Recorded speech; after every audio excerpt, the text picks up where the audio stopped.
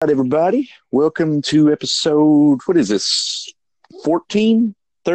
15? I don't know. I've lost track. Uh, but Another exciting episode. There you go. There we go. Well, numbers aside, we should totally do the Roman numeral numbers like the old school WrestleMania. True. But your lovely host, Braden, and my buddy Josh, how you doing? Doing good. I was just thinking about this being episode XIV or X. There you go. I don't know. We are back from our hiatus, and much like SmackDown done this week, I have found a new home. So Nice. My wife and I have bought a house, and we're moved in, and that kind of took priority over the podcast for a week or so there. But we're back, and holy shnikes, do we have a lot to cover. So I guess we'll kind of switch the format up just slightly this week. We did promise everyone that we would cover Unforgiven 06, and I guess we'll lead off with that before we get into the feast of happenings from this past week. Yeah, because we got a little bit going on this week. I don't know if everybody's aware, but yeah, just a little bit. But before we get into all that, we'll get into Unforgiven, and this might not be the typical in-depth review that we normally would do, but we'll do our best here. So the first thing I noticed about this was I'd actually forgotten that they were doing. I remembered it as soon as I saw it, but I had forgotten this was a Raw only pay-per-view. I did the same. And then I was like, oh yeah, they were doing dual branded or single branded, however you want to say it, SmackDown pay-per-views, Raw pay-per-views. And I was like, wow, that speaks to the roster depth this time, because you had obviously Edge and Cena on Raw, and I think Taker and Batista were the big guys on SmackDown. Yep. So tremendous roster depth all around. But this show led off with Johnny, Don't Call Me Monday Nitro, and Jeff Hardy. Solid Intercontinental title match. And while we're on the topic here, we'll sprinkle this in. Apparently, Johnny Nitro, John Morrison, whatever he wants to be called, is supposedly coming back. I think you texted me about this earlier in the week, but I've also seen disputing reports that he may not be coming back. So I guess we'll just have to wait to see. It's ironic though, because as I was watching this, I was like, man, it would be cool if he did come back, because I think he's like maybe 39 or 40, still in tremendous shape. Him and AJ Styles, I'm sure, could tear it up. That was just something that popped in my head. Any notes about this particular match? It was a really good match, and I seem to remember them having like quite a few matches. I don't remember if it's pay-per-view matches or on Raw or whatever, but they really delivered at that time. I remember a ladder match. I'm thinking just a couple months after this on Raw that tore the house down pretty good. Yeah, this was a great opener. Got the hot Toronto crowd into it. Next up, we had Umaga, or as William Regal called him, Umanga. Umanga. And, oh my God, Armando Alejandro Estrada. I'm not going to attempt to roll my tongue, but I miss that man. I don't know where he's at now, but he actually introduced the Hawkins and Ryder podcast a couple weeks ago. So I thought that was kind of cool. That's awesome. Like, I think if I remember correctly, during that time, they kind of had him stop doing his name like that, because if you remember, I'm wanting to think he stopped introducing himself like that because he was getting more over than Umaga. But him and Umaga and Kane had a match. Nothing, little double count out here. This was obviously when they were establishing Umaga as a powerful monster heel. Nothing really of note here, I don't suppose, other than the tremendous Armando Estrada. Then moving on, we have Dolph Ziggler and Robert Roode versus the Viking Raiders. I'm sorry. This is Kenny and Mikey versus the Highlanders. Completely forgot about the Highlanders. I'm Robbie. Yeah, good guys, but what happened to them? Dude, I'm not sure. I'm not sure. Most people you hear of, they went here, they did this, but I don't know anything about them after their run here. So I seem to remember one of them appeared in the crowd on a TNA broadcast, and shortly after that, he went into the abyss as far as WWE was concerned. So I'm not sure. Spirit Squad retain here. Nothing crazy of note there. Now we're starting to get into the meat of this show, and we have a Hell in a Cell, which is very appropriate given tonight's pay-per-view. We have a Hell in a Cell with Vince, Shane, and the Big Show versus DX. And obviously this is during the peak of the DX reunion, and a lot of great stuff from this era. Obviously the limo, the rear axle being ripped out and spray painting the jet and Titan Towers and all this. And it led to this Hell in a Cell match.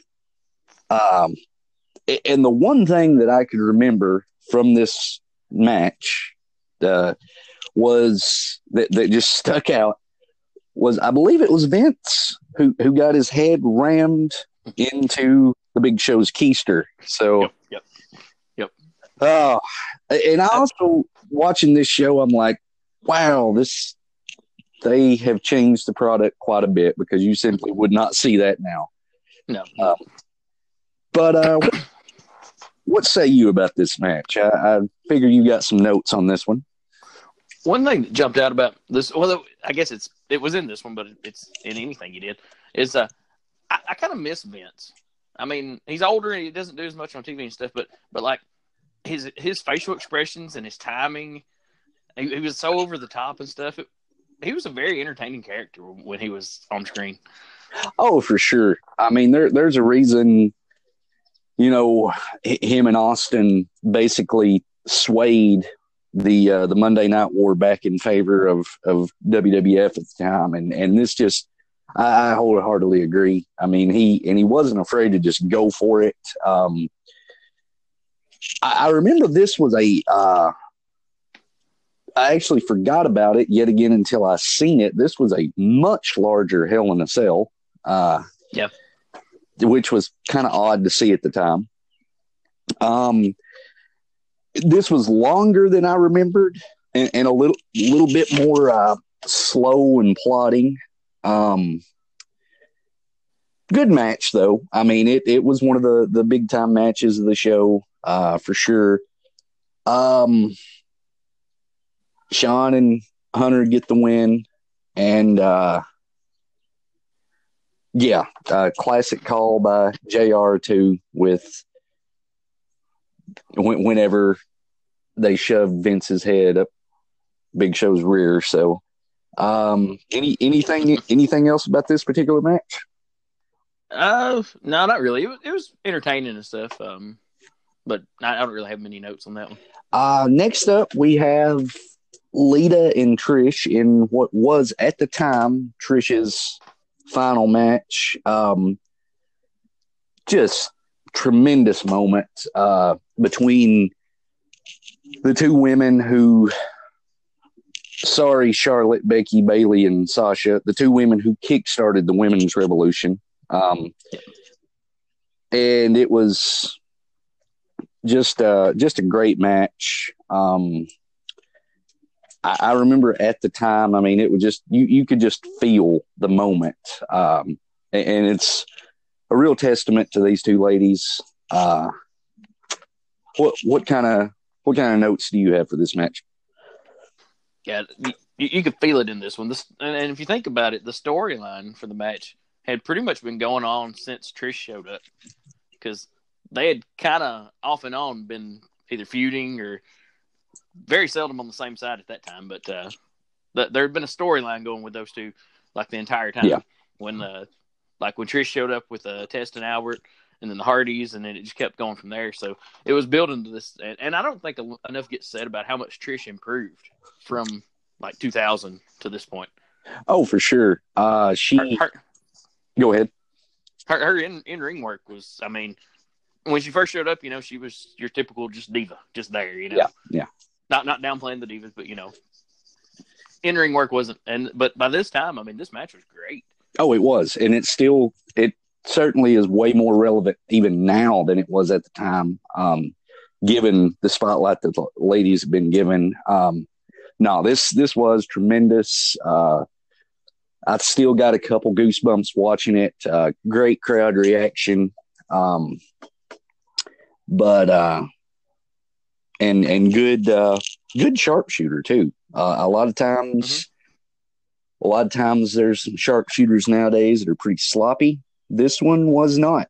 So kudos to both those ladies. We got a little bit of a cool down match between Randy Orton and Carlito. Speaking of people that I have no clue what happened to, Carlito's one of them. I know he appeared in Edge and Christian's show on the network briefly, but outside of that, I have no clue where he's at, what he's doing. So, the one thing that I do remember was a pretty sick RKO. That I did remember that, and it still holds up to this day.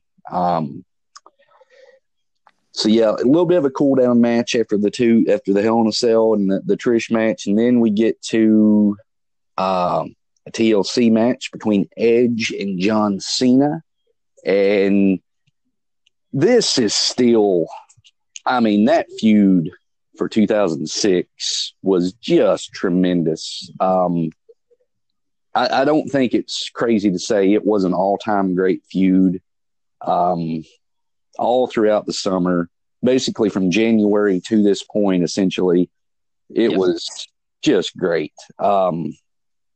Edge, who, while we're on the topic, I'm not sure if you've heard this, but there's rumors he retired from the podcast that him and Christian do, and there's rumors that he has signed a new deal and has been medically cleared to wrestle. I heard something about that, but I wasn't 100% sure if it was legit or if it was just been thrown out there. So, I'm not sure how old Edge is now. I know he's in his 40s, but it all kind of got started once he delivered that spear to back at SummerSlam, to Elias.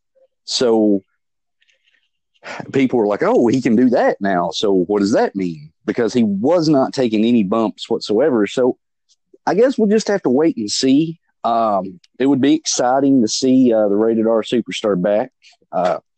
So I would be all for it. But anyways, now this match, great storytelling, some good solid bumps. What kind of notes have you got? Yeah, this was a great one. I think they traded wins here, like the pay-per-view before or something. Yep. They were in Boston or Massachusetts for Cena's hometown, and then this one they were in Toronto. So I thought that was kind of cool. There's one spot near the end of this, and I got to give credit to this because I never give Cena credit for anything, or at least enough credit, I don't guess. But there's a spot near the very end. I know they had the two tables set up for the finish, and they were set up for a while. It was one of those set them up, move on to something else, and come back to him moments. Right. And Cena hits Lita with the AA, and like one of the tables, like they were on top of each other, and the top table fell off. And of course, as I'm watching it, I'm like, I know that played into the finish because I remembered the finish. So I was like, oh, how does he get that back up there without it just looking like, I better put that back up.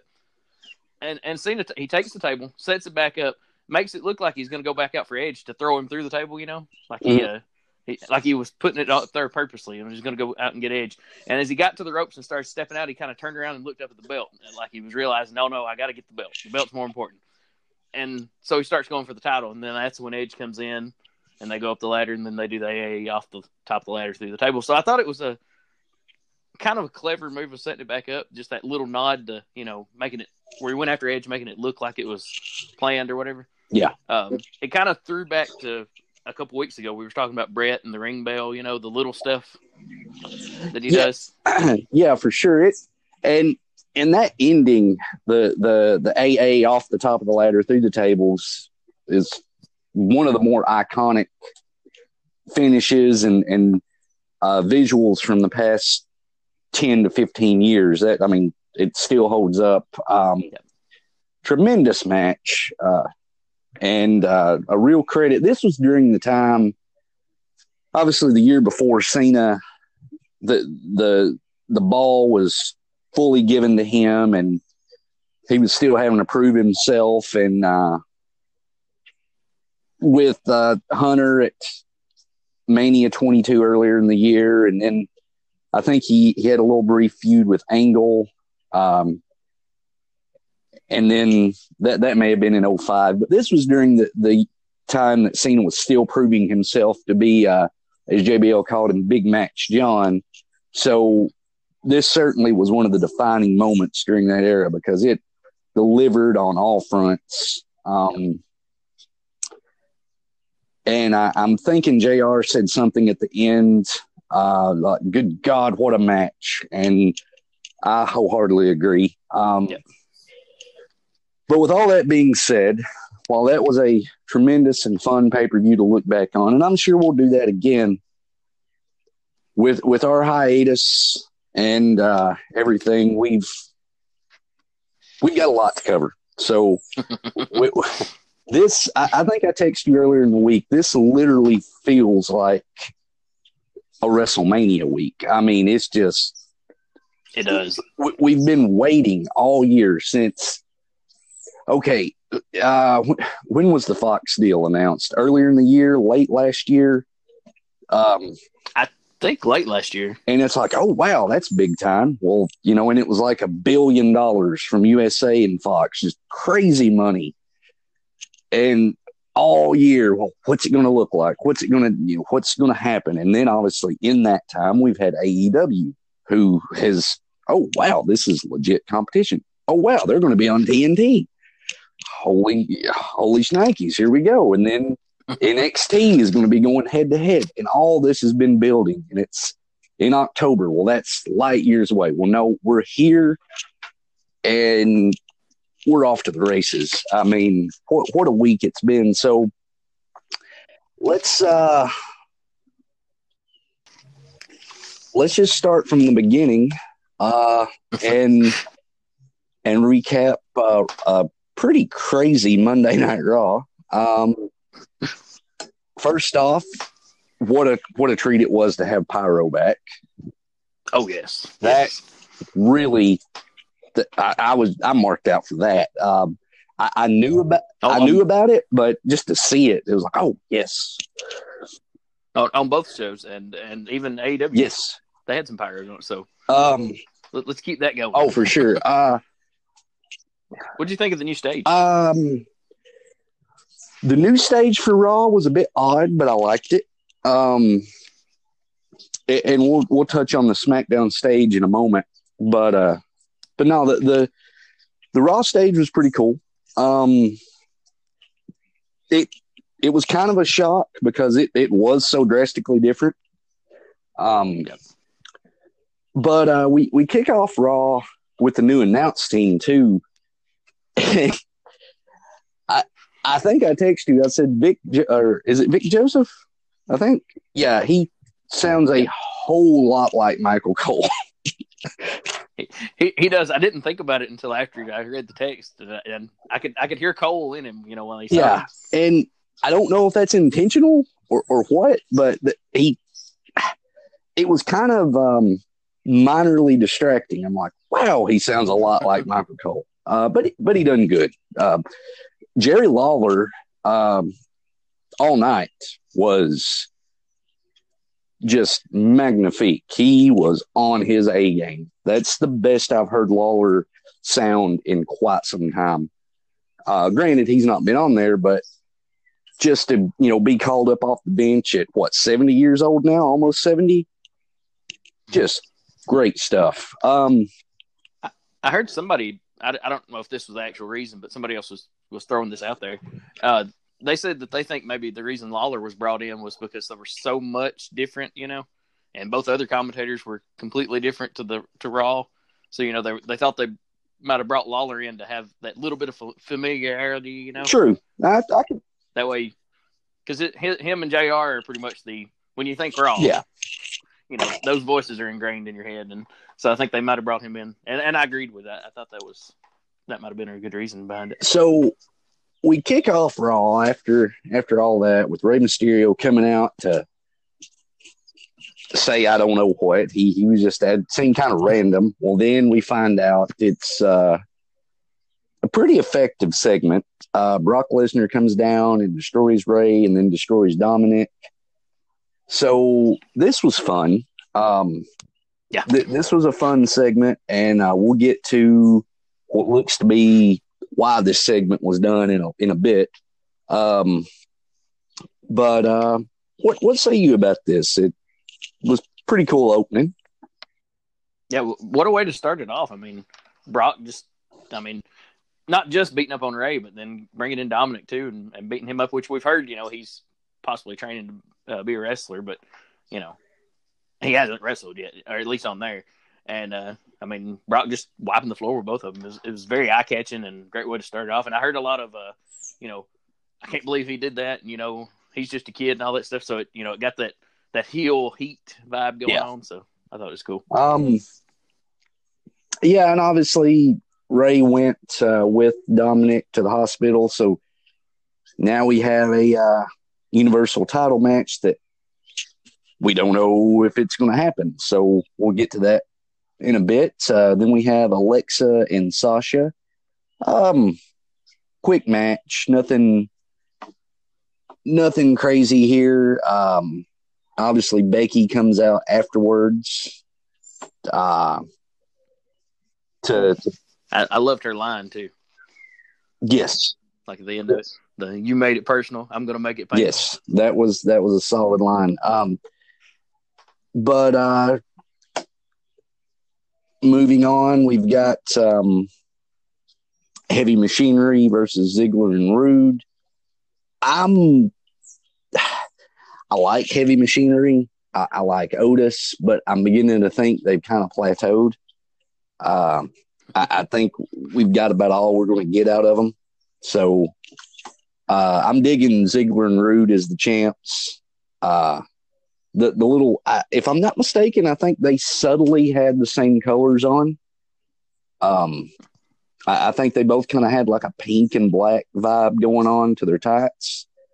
So I like that. Make them look a little more like a tag team. And Sasha and Bayley have been doing a tremendous job at that too, having the same color scheme while keeping their same look. So that's some good stuff. Then we get into an interesting segment with Miz TV and Hogan and Flair. I wasn't sure what was going on here. It was kind of random. And the crowd, when they kind of pulled the chairs back and were going to go at it, wow, that crowd got hot in a hurry. Yep. So even at 70 and almost 70, I'm not sure what Hogan is. I know he's 65, 64, somewhere around in there. I mean, that's why they're on the Mount Rushmore. Even at that age, they still have it. But this was all to set up a match at Crown Jewel, a kind of a Survivor Series style match. And honestly, when they were talking about this, I was hoping it would lead to Survivor Series rather than Crown Jewel. But so be it. They've got that deal with Saudi Arabia, and they got to put stuff over there. So, and they like their legends. They like their legends. So, this will be a good use. But fun segment, somewhat off the rails, but they pulled it and reined it in. We've got Seth Rollins on Team Hogan, Randy Orton on Team Flair. Then Baron Corbin's also on Team Flair, and Rusev is on Team Hogan. So, getting back to the Universal Championship match, this was setting up Rusev and Rollins for later on in the show, which I'm fine with. Kind of random, but it was okay. Viking Raiders and Gallows and Anderson. I kind of like this little mini feud they've got. I don't know if it's going to go anywhere, but we shall see. I like it. I feel like the matches are missing something, though. Yeah. Like it's two hard hitting tag teams that they're just going out at it and fighting and there's something missing. There's like an element missing. I don't know what it is. I agree. Yeah. We got Cesaro and Ricochet up next, and this was what it was. Didn't get a lot of time. Ricochet won. I did like the callback to Mysterio with the finish. That was pretty well done. Yep. Not sure why Cesaro was wrestling in jeans and sneakers now. That's kind of odd, but whatever. I think he gets the worst wrestling attire award since Corbin's changed his up a little bit. Yeah, for sure. We get a Firefly Funhouse up next, and I'm beginning to think Rambling Rabbit is a lot like Kenny from South Park. So, this was your typical Firefly Funhouse stuff. Kind of spooky, kind of creepy. More building up to the Hell in a Cell tonight, which we'll get to momentarily. AJ Styles and Cedric Alexander. I'm not sure why they don't want to put the title on Cedric Alexander. I read that they buried him or wanted to bury him, and I thought with this match, we're going to get a title change. I just knew Cedric Alexander was going to win. I thought he had. Yeah, and it was a good match, but I'm not sure why Vince or whomever was like, nope, we're burying this guy. Well, I've heard that Heyman is real big on him and is kind of wanting to do a real slow build with him. I don't know if that's true, but maybe they didn't want to put the belt on him for that slow build. Yeah, perhaps. We get Lacey Evans and Natalya up next. They've got their little thing going on. I'm not going to say anything negative.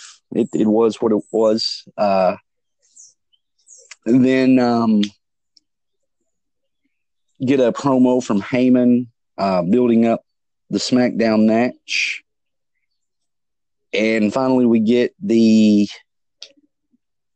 Universal title match, and it ended in a no contest. And the most random, we see a limo pulling up. I must mention, we see a limo pulling up. And all over Reddit, people were freaking out, thinking it was going to be John Morrison or CM Punk, which we'll touch on Punk in a moment. But, it's going to be a big reveal. Well, turns out it was just Bobby Lashley and Rusev's wife, Lana, who I don't know how Rusev felt about it, but Lana went out there and went for it. They were smooching pretty hard. Yep. So that must have been uncomfortable. And I guess we're going to get Lashley and Rusev. Kind of a random thing. I don't know. Then we get the Fiend. And we'll cover Hell in a Cell in a bit. But yet again, the Fiend gets the upper hand. I'm beginning to kind of worry. And I have a prediction for tonight, which we'll get to. But the Fiend gets the upper hand yet again. And this brings us to Wednesday. And if you have any notes or anything, just feel free to chime in. I know we're kind of speeding through this, but we do have a lot to cover. Yeah, that closing segment was kind of confusing, and so I ain't got much. Yeah, good to see Lashley back. Yeah. So we'll start with NXT, because I feel like we'll have a little bit more to dig into with AEW. So we'll kind of go through NXT, and they kicked off in a big way, and I thought this was kind of surprising. Obviously, they wanted the ratings right off the bat. And they kicked off the NXT Championship with Matt Riddle and Adam Cole. Tremendous match. Both these guys worked their tails off. Nothing wrong with the match at all. Adam Cole won. I'm fine with that. And afterwards, we get a pretty big return. Finn Balor back in NXT. Thoughts on that? I'm kind of surprised that they're doing that instead of getting the Fiend versus Demon feud. I guess maybe we're going to hold off on that, but seems like that'll be kind of a lackluster now that he's doing something else between, If that makes any sense? Perhaps. I mean, yeah, I kind of thought the same thing, but it's fun. Adam Cole and Finn Balor, I think, can tear the house down. Oh, yeah. And this Cole Riddle match was it blew me away. This is actually my first Matt Riddle match. Really? Yeah. So, yep. So I got to give him props. Yeah. Now I do want to point out one little humorous thing. I don't know. Do you have any pet peeves in wrestling? Something that just gets on your nerves? Possible. I would have to think right off. I'm not sure.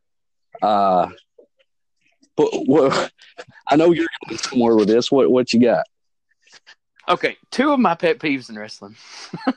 One, it irritates me when somebody doesn't have wrist tape or gloves or something. Oh. I don't know why. My other pet peeve is it really irritates me when people don't have knee pads. Well, okay, no, let me rephrase that. If they're wearing long tights, it doesn't bother me. But if they're wearing just trunks or something like that, and there's no knee pads, it bothers me. I'm sure Matt Riddle just triggers you on all kinds of levels. Yes, he comes out and then he kicks the shoes off. So he's standing there just in his shorts, and I'm like, there's no wrist tape, no knee pads, no boots. What's this guy doing? But all that aside, he did a great job. They had a great match. But no, I can see that. Depending on the look of the wrestler, yeah, you got to have knee pads and wrist tape and possibly shoes or boots. Yeah. So yeah. Moving on, we got Io Shirai versus Mia Yim, and we'll get into this a bit more in a minute. But it's clear that while AEW might look like competition, they are quite behind in their women's division on all fronts, because obviously we've got the ladies on the main roster, and then we've got NXT ladies who, I mean, these two just tore it up. Great women's match. Johnny Gargano gets introduced to the world on USA with Shane Thorne. Some good stuff there. Candice LeRae and Shayna Baszler. I'm not sure what's going to happen with Shayna Baszler. that's an interesting thing because I don't know who on the NXT women's roster is going to be able to take that title from her. And apparently Shayna Baszler is no spring chicken. I think she's like 36, 37. So there's money in her, but you obviously want to seize that sooner rather than later. And I mean, I would love to see her on the main roster with her and Becky, her and Charlotte. True. So I'm not sure. I like Shayna. I really do. I think she plays her role very well and is very solid in the ring. One of my favorites coming up next here, Pete Dunne, Danny Burch. I love me some Pete Dunne. This guy, even though he's kind of a shorter guy, he reminds me a lot of Taz because you kind of look past the height and everything and like, wow, he's just a little pit bull type guy. And good stuff from him. This was actually my second favorite match of the night. Yeah. I liked it. It was really good. And we closed the show with really good tag team match, which is something that NXT does just in their sleep. Street Profits versus Undisputed Era. Undisputed Era retain. Montez Ford, I still say, is going to be a star. I'm not sure about D'Angelo Dawkins, but Montez Ford is Shelton Benjamin, except he can cut a promo. That's the best way I can describe that. Dude's going to be something. Yeah. And this was a good match. I didn't expect,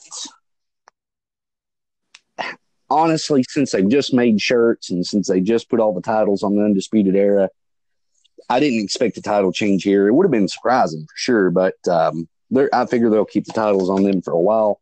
And then we get Tommaso Ciampa coming out to stare down Adam Cole. So Adam Cole, bless his heart, he's got Finn Balor coming after him, Tommaso Ciampa.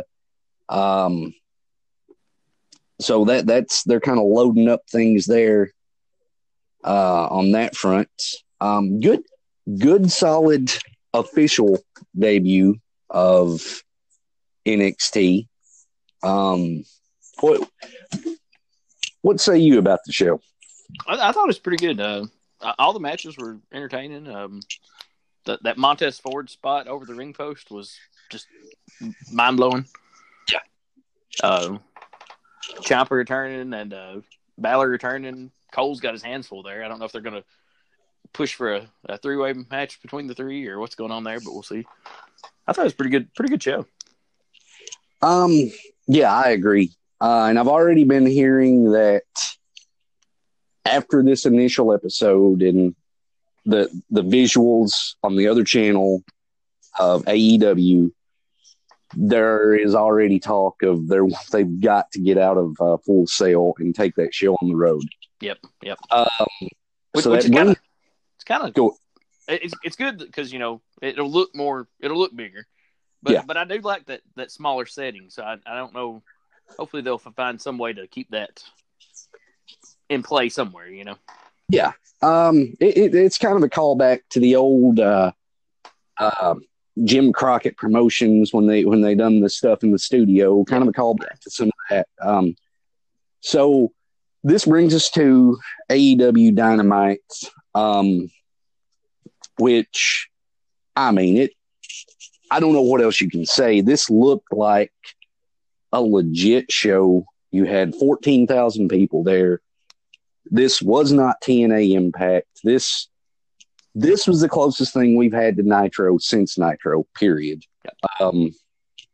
Now, the wrestling was obviously better on NXT. Tip of the cap to those guys. But one thing I want to say,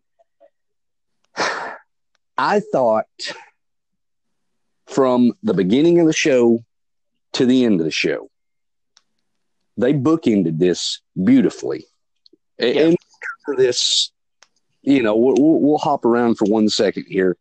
Obviously, it appears we have a new stable with Jericho, LAX. I don't know what they're officially going to be called, but was it Santino and Cruz? I think I'm probably butchering their names, but but anyhow, those two, Jericho and Sammy Guevara, they book into this beautifully with the Cody match. Sammy just barely losing, Jericho coming out and attacking Cody.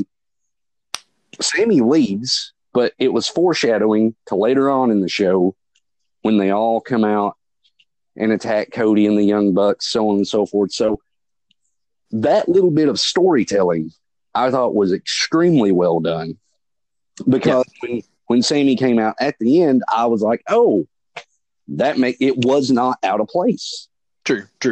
So kudos to them on that. But getting back into the show, the camera work, I thought, overall was pretty darn good. There was a shot in the this Guevara and Cody match. I think it was a shooting star press that Sammy was about to hit, and there was a wide shot. Almost like it looked movie-esque. It was a wide shot, and Sammy does it. I thought that was well done, but this was a solid match. Good introduction. Obviously, you want Cody, your biggest star out there, to hook everyone. Anything about this match or anything? I hadn't really thought about the bookending that you mentioned, but yeah, I really liked that they did that. And the match itself, it was all right. And like you said, you got Cody out there in front of the people, and that was pretty much the purpose of it. Yeah. This Sammy, I'm not used to him. I'll have to pay a little more attention to him, see some more of his stuff before I get into him. But I'm not sure what the panda thing is. I don't know what that's all about. It's kind of odd, but whatever. Then we get MJF and Brandon Cutler. MJF is just a star in the making. 23 years old and just incredibly, to be that young, to be that good on the mic, it's just unfair. Yeah. In-ring work, he could probably stand to get a little bit better, but that's nothing you can't mask a little bit, because let's face it, The Rock wasn't Bret Hart in the ring, but true, he could work and be serviceable. So MJF gets the win there.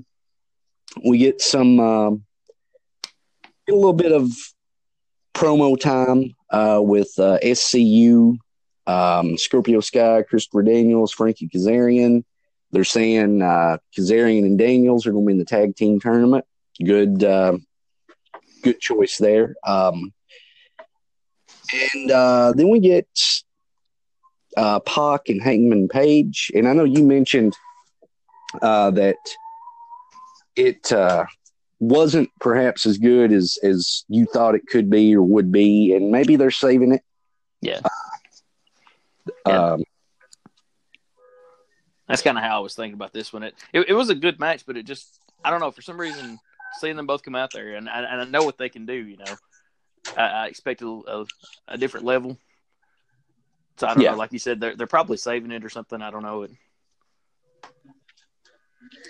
But no, it was a solid match, and they are putting Pac over strong. I'm not sure, what the plans are for him going forward, but they are certainly putting him over really strong. And we get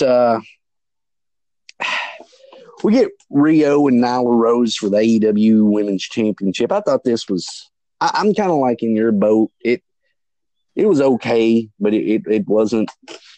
This is where I think AEW needs to improve a little bit, because they are just not on the same level as the women in WWE or NXT. So I just couldn't get into this one for some reason. So yeah, Rio gets the win. So we'll see what happens there. They have a feud. After the match, Michael Nakazawa went to the ring. Rose attacked both of them. Kenny Omega ran out to save Rio. So good little thing going on there. And then we get the six-man tag, Santana and Ortiz, not Santino and Cruz. My apologies. Santana and Ortiz with Chris Jericho against Omega and the Young Bucks. And we get a Jon Moxley sighting. They fought through the crowd. Moxley put Kenny Omega through the glass table. And then we essentially get a handicap match. And I think you mentioned it to me. I'm wanting to see more from Santana and Ortiz versus the Young Bucks. We got a little taste of it, but I think that could be something there. Yeah, I enjoyed what I saw between those two in this one. Or those four. So then we get some after the match. I mean, it really felt like almost like a Nitro. We get Jericho, Santana, and Ortiz going after the Young Bucks. Cody runs out there, and then here comes Sammy Guevara, and then Dustin Rhodes comes out, and now the crowd, Jake Hager, Jack Swagger, whatever, he's a hoss. And kind of attacks them, and they kind of pile them up in the middle of the ring, and Jericho, Hager, Guevara, Santana, and Ortiz stood in the ring dominant. Really, I mean, yet again, I thought the book ending there from the first match to the main event was really well done. Great story, subtle storytelling. I don't know what they're going to call the stable. I like it. I think that's a tremendous choice. It is something different. You don't have stables in WWE right now outside the Undisputed Era. It lets Guevara kind of grow. You got your talker with Jericho and the champion. You got your tremendous tag team. You got your young guy. Then you got your Hoss with Hager. So great. I love it. I think it's going to be, you can get a lot of mileage out of that. Do a 10-man tag, do some offshoot matches. I'm a big fan of stables, so I was really tickled to see this. What say you? Yeah, I'm interested to see where they go with it. Like you said, there's a lot you can do with it, with the 10-mans or the tag matches or 6-man tag, just anything, you know? Yeah. And I, for one, was excited to see Hager/Swagger on there. I've always been a big fan of his for some reason. I've always felt if he could get the right mouthpiece for him, you know, the right manager, which he had Zebekiah, but he kind of messed that one up with the I think he got arrested or something right before the Mania. Right. But with the right manager, right mouthpiece, Swagger could go somewhere, but we'll see. We'll see how that goes.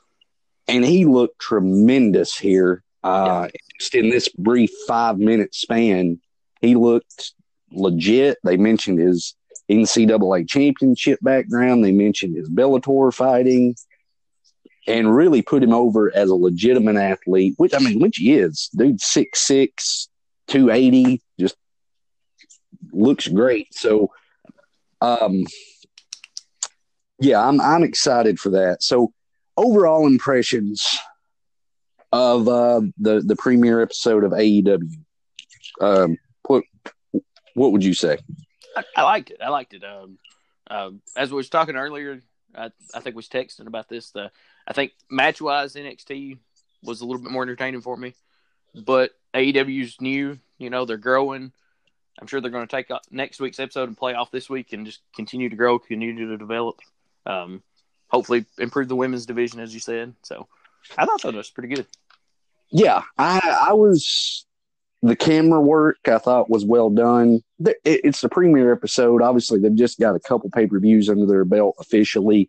So they're going to have to improve upon some things. But to be this young in their time and to look this legit, I thought was really impressive. The crowd looked great. JR, Shivani, and Excalibur, just tremendous all night. Great to hear Shivani back. Yeah, I'm excited. I will probably. I don't think I flipped away from AEW. I may have flipped away once or twice, but they kept me engaged. So we'll see. I'm thoroughly excited.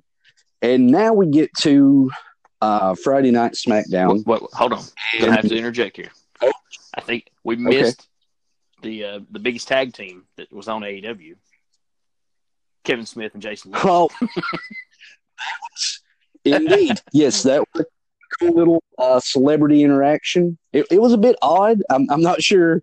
They made fun of Morris Day in the time, and it was a neat little callback to the movie, but it was cool. So I'm pretty sure they invited them on because they were like, Josh Ellis is sitting out there, and we want to make sure he's watching our show. So let's put Kevin Smith on there. So I thought that was cool. No, I thought that was really cool. No, good stuff there. But we get to Friday Night SmackDown on Fox. It was surreal, to say the least, just to be on Fox. And you mentioned, the stage for Raw. I liked it. It was a bit odd, but I think it'll grow on me. The stage for SmackDown was just, it looked like a WrestleMania stage. It was just tremendous. And I love the entranceway, the ovals, kind of a callback to the original SmackDown, the original SmackDown set. So, yeah, I thought it looked big time. It looked legit. The intro to the show with AC/DC, I thought it looked like a sports presentation. It looked like the opening to an NFL game or something. I thought that was really cool. I was thinking kind of the same thing watching that. Yeah. It wasn't your typical, opening. So that was really cool. Good choice to open the show with The Rock and Becky. Obviously, The Rock is The Rock, and Becky's one of the top 4 or 5 hottest things in the company. And Corbin, he's out there to just get beat up. So I thought that was a fun opening segment. And well, before that, we had Vince and Stephanie come out there, which understandably so. But then we get kind of a rerun of the tag team match from a couple weeks ago at MSG. I didn't think this was as good as the one in MSG.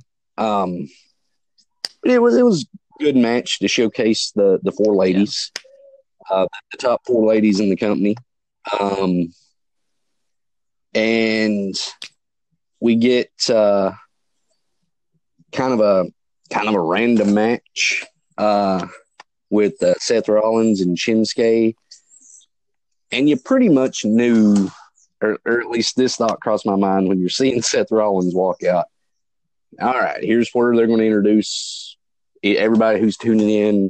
They're going to introduce The Fiend, because kind of a wacky Firefly Funhouse segment that I'm curious to the people who probably have not been watching, and they're flipping through and they see this. They got to be thinking, what is this? So, it was kind of odd.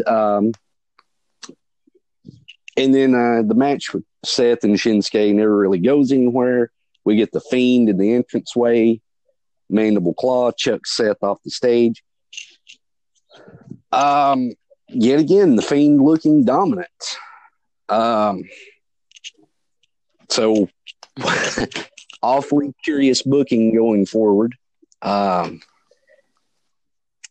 we have ladder match up next with Kevin Owens and Shane McMahon. I thought this was good for a TV ladder match. Couple good spots with the table spot and then the frog splash through the ladder to the outside. Kevin Owens wins, gets the briefcase. Owens grabs the mic afterwards and tells Shane he's fired. So now we get Shane off of our TV for a while. So that's cool. I think that's a positive note. Yes, certainly. Nothing against Shane, but he done about all he could do when he was there. Probably should have been off of our TV maybe about a year ago, but hopefully he's off for a good while, and when he does come back, it'll be fresh. 6-man tag. And I feel like this was just to get as many people on the show. Braun Strowman, The Miz, and Heavy Machinery. Odd little interaction between Strowman and Tyson Fury, who's the heavyweight champion, I think, of boxing. Didn't know this. Didn't know the guy. I didn't either. But apparently, I was reading that Strowman and Tyson Fury is going to have a match at the Saudi show at the end of the month. You would think they would try and save that for maybe Survivor Series, Rumble, WrestleMania, something. Sure. But hey, whatever, but this was what it was. And get a lumberjack match with Reigns and Rowan. And this basically was just to set up the tag team match for tonight. Nothing more, nothing less.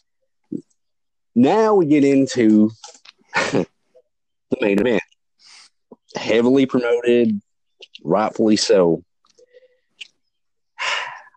I'll let you speak on this first. Where do I begin? No, I don't know. Like you said, heavily promoted, hyped up. You kind of knew Brock was going to win. Yeah. But I don't know why they went with the squash, like one move finish, on poor Kofi.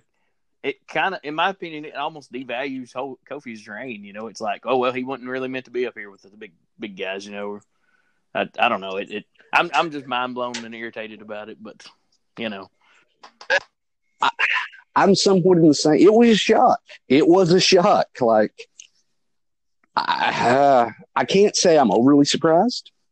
And for those who may not know, basically, they ring the bell. Kofi runs at Brock. Brock catches him. F5, 1, 2, 3. I don't know if the whole match was 10 seconds. So it was an odd choice to say the least. Now, this booking can be alleviated by what they choose to do with Kofi after the fact. So, and then after the match, we get Rey Mysterio's music hits, and out comes Cain Velasquez.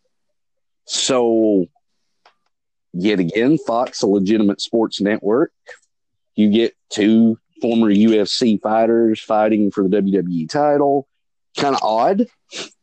I know why they done it. Yeah, Fox wants legitimacy. Well, it was a nice moment. It was cool. Okay, it'll probably get some people talking, but apparently they're going to go with this match at Crown Jewel. I was reading that. You have a WrestleMania main event there if you choose to build it, and maybe they do. Maybe they just have the first match there and continue to build it. Who knows? I don't know. I know why they did it. I don't know if Fox executives chose to push this more. I'm not sure. We'll just have to see. Overall, though, I thought the presentation on Fox was really cool. I loved the stats on the side. Yeah. Like Becky, Rumble winner, main evented, WrestleMania, and it for everybody, it had like 3 stats on the side. I thought that was really cool. That was kind of cool. So I thought the presentation was really nice. The camera work was a bit different, but better. There wasn't as many herky-jerky Kevin Dunn camera cuts as usual. So it's exciting to have it on Fox now. The ratings, apparently it was like 4 million people, which I'm sure Fox and WWE both are popping champagne, because if you can get 4 million people on a Friday night, that's a win. True. Will they have Lesnar and The Rock next week? No. So we'll have to see if that gets sustained going forward. And speaking of ratings, AEW, 1.4 million people, which yet again, I think that's got to be considered a win and a half for a debut episode. NXT, just under 1 million with like 860. So good stuff there. Tremendous time to be a wrestling fan for sure. So all that being said, we have even more wrestling tonight. And in the form of,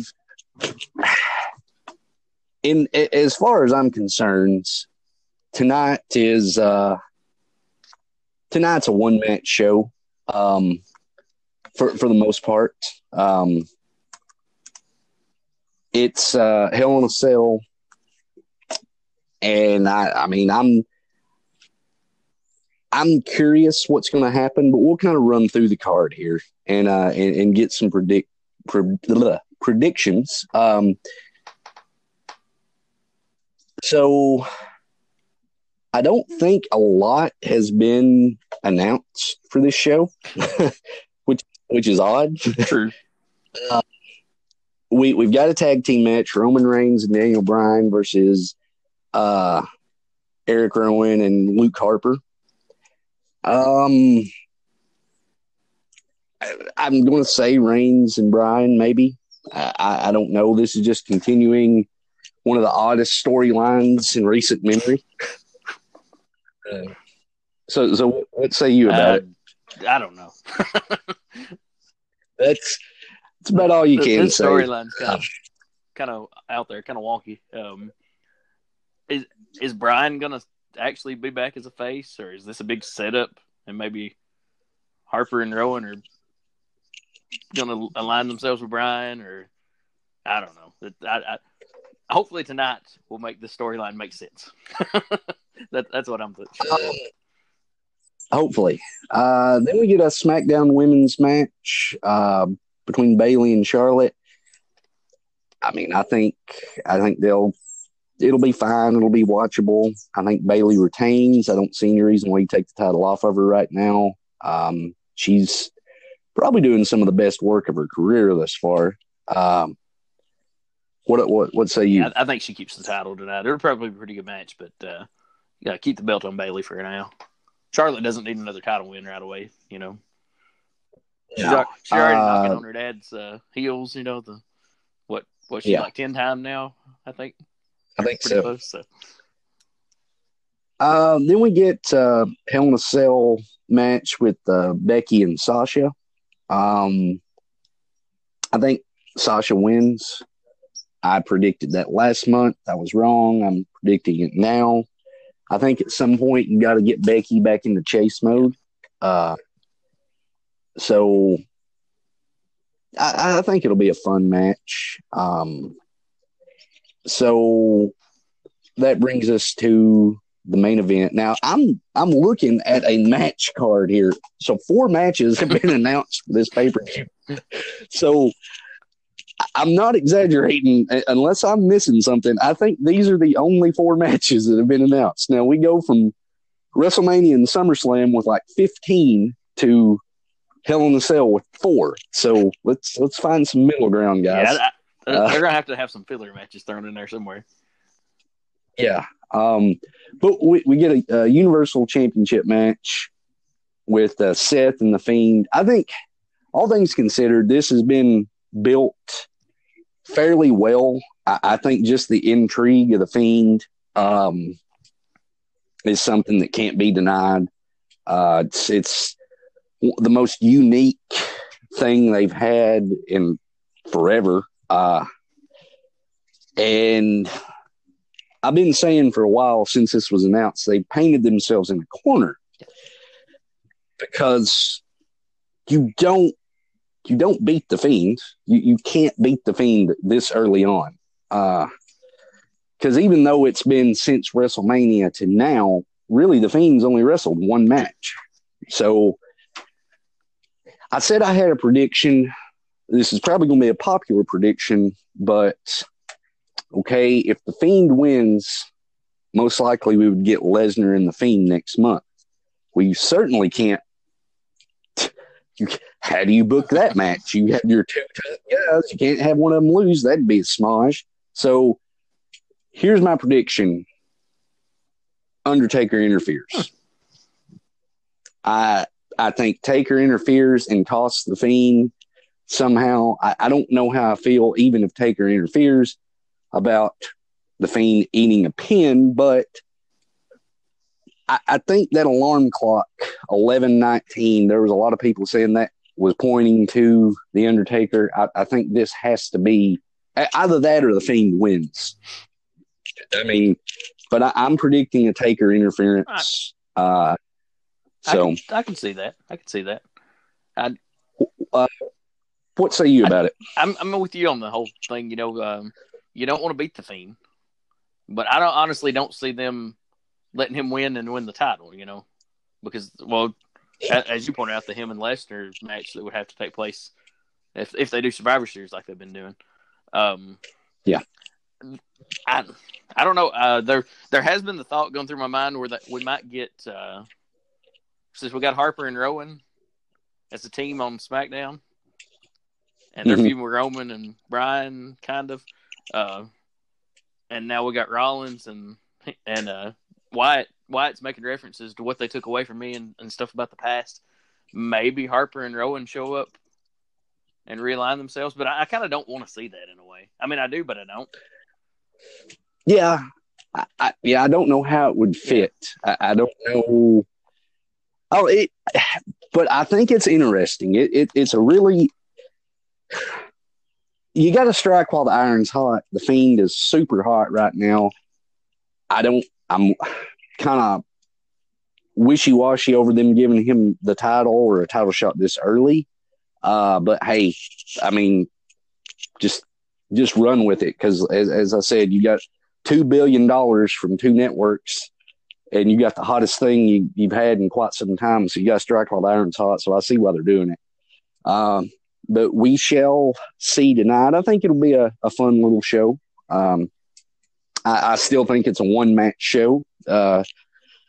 So it's essentially going to be the Fiend's entrance and what he does to Seth. And so we'll see. I'm kind of just expecting maybe some kind of wild finish, you know, to where maybe neither man has to actually, you know, the Fiend don't win the belt, but Seth doesn't beat the Fiend.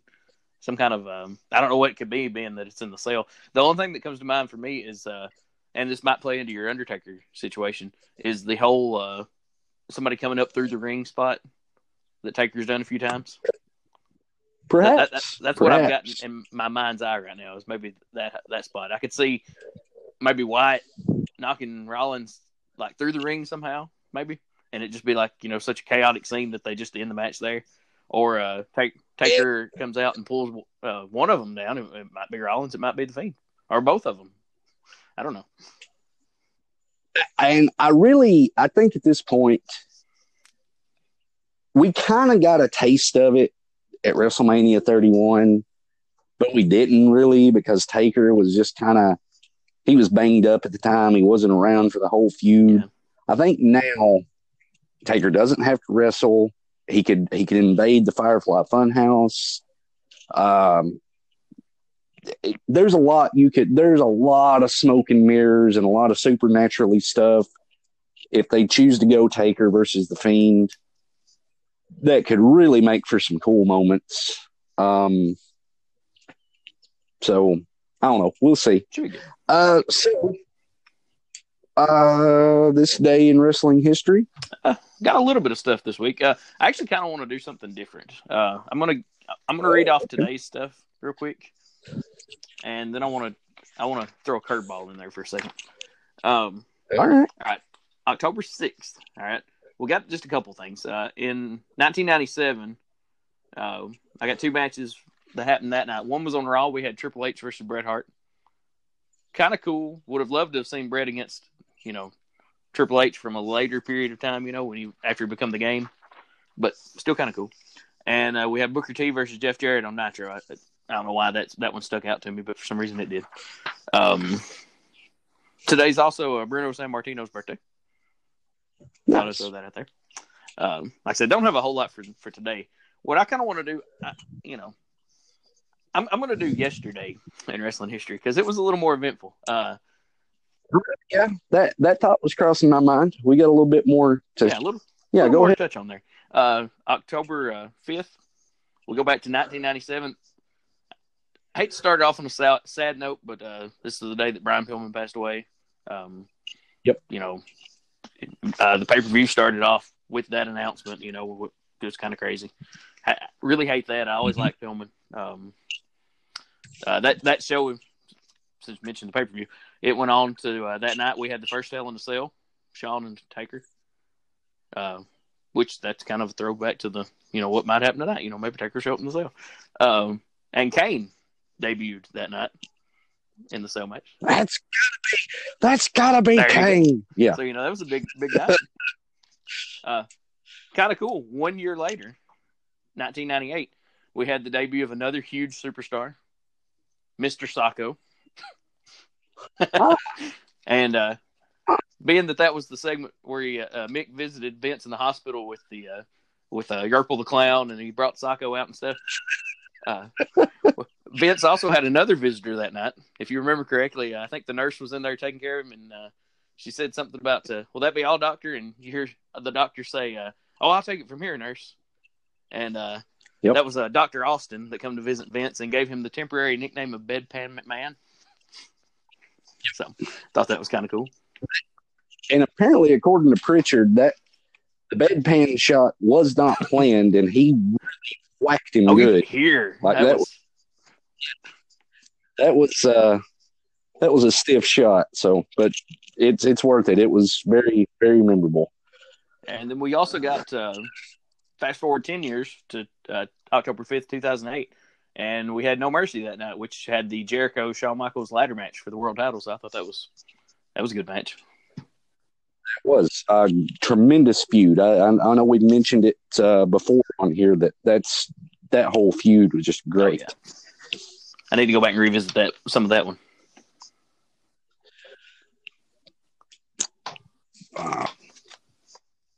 Anything else for yesterday or today? That's all I got on. Some good stuff. We did it. We got through and just such a great week in wrestling. I feel like we're going to run out of time to cover classic content because I feel like it's going to just take a back burner to the craziness we got going on now. But we will get into some classic content as promised. We'll do that next week, and hopefully we get on to back on our regular schedule. So I look forward to Hell in a Cell tonight. I think that's all I've got. What about you, buddy? That's all I've got.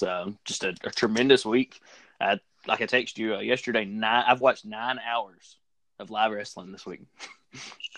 Unfortunately, I got to work tomorrow morning, so I won't be able to catch the sale tonight. So, yeah, if I caught that, at least 3 more hours on top of that tonight. So that would be awesome. But 9 hours is pretty good. 9 hours of live wrestling. Yeah. Just crazy. Hey, but nobody watches it. Nobody watches it. So, yeah. So, no, good stuff this week. Look forward to what the future holds. And before we leave, I said we would mention CM Punk, which has kind of quietly been the biggest story, but it's flying under the radar due to all the craziness. Supposedly, he auditioned for the FS1 show. I think it's WWE Backstage, but apparently Booker T and Renee Young are going to be on there. This is a Fox executive move, not so much WWE, but there's like the doors open for them to be discussing. And apparently at StarCast, Punk basically said, I would listen to them if they called. I would not talk to them. So lot of things going on here. And how do you feel about this? I mean, obviously it would be huge. Where would he fit in? I mean, I don't know. Big news because I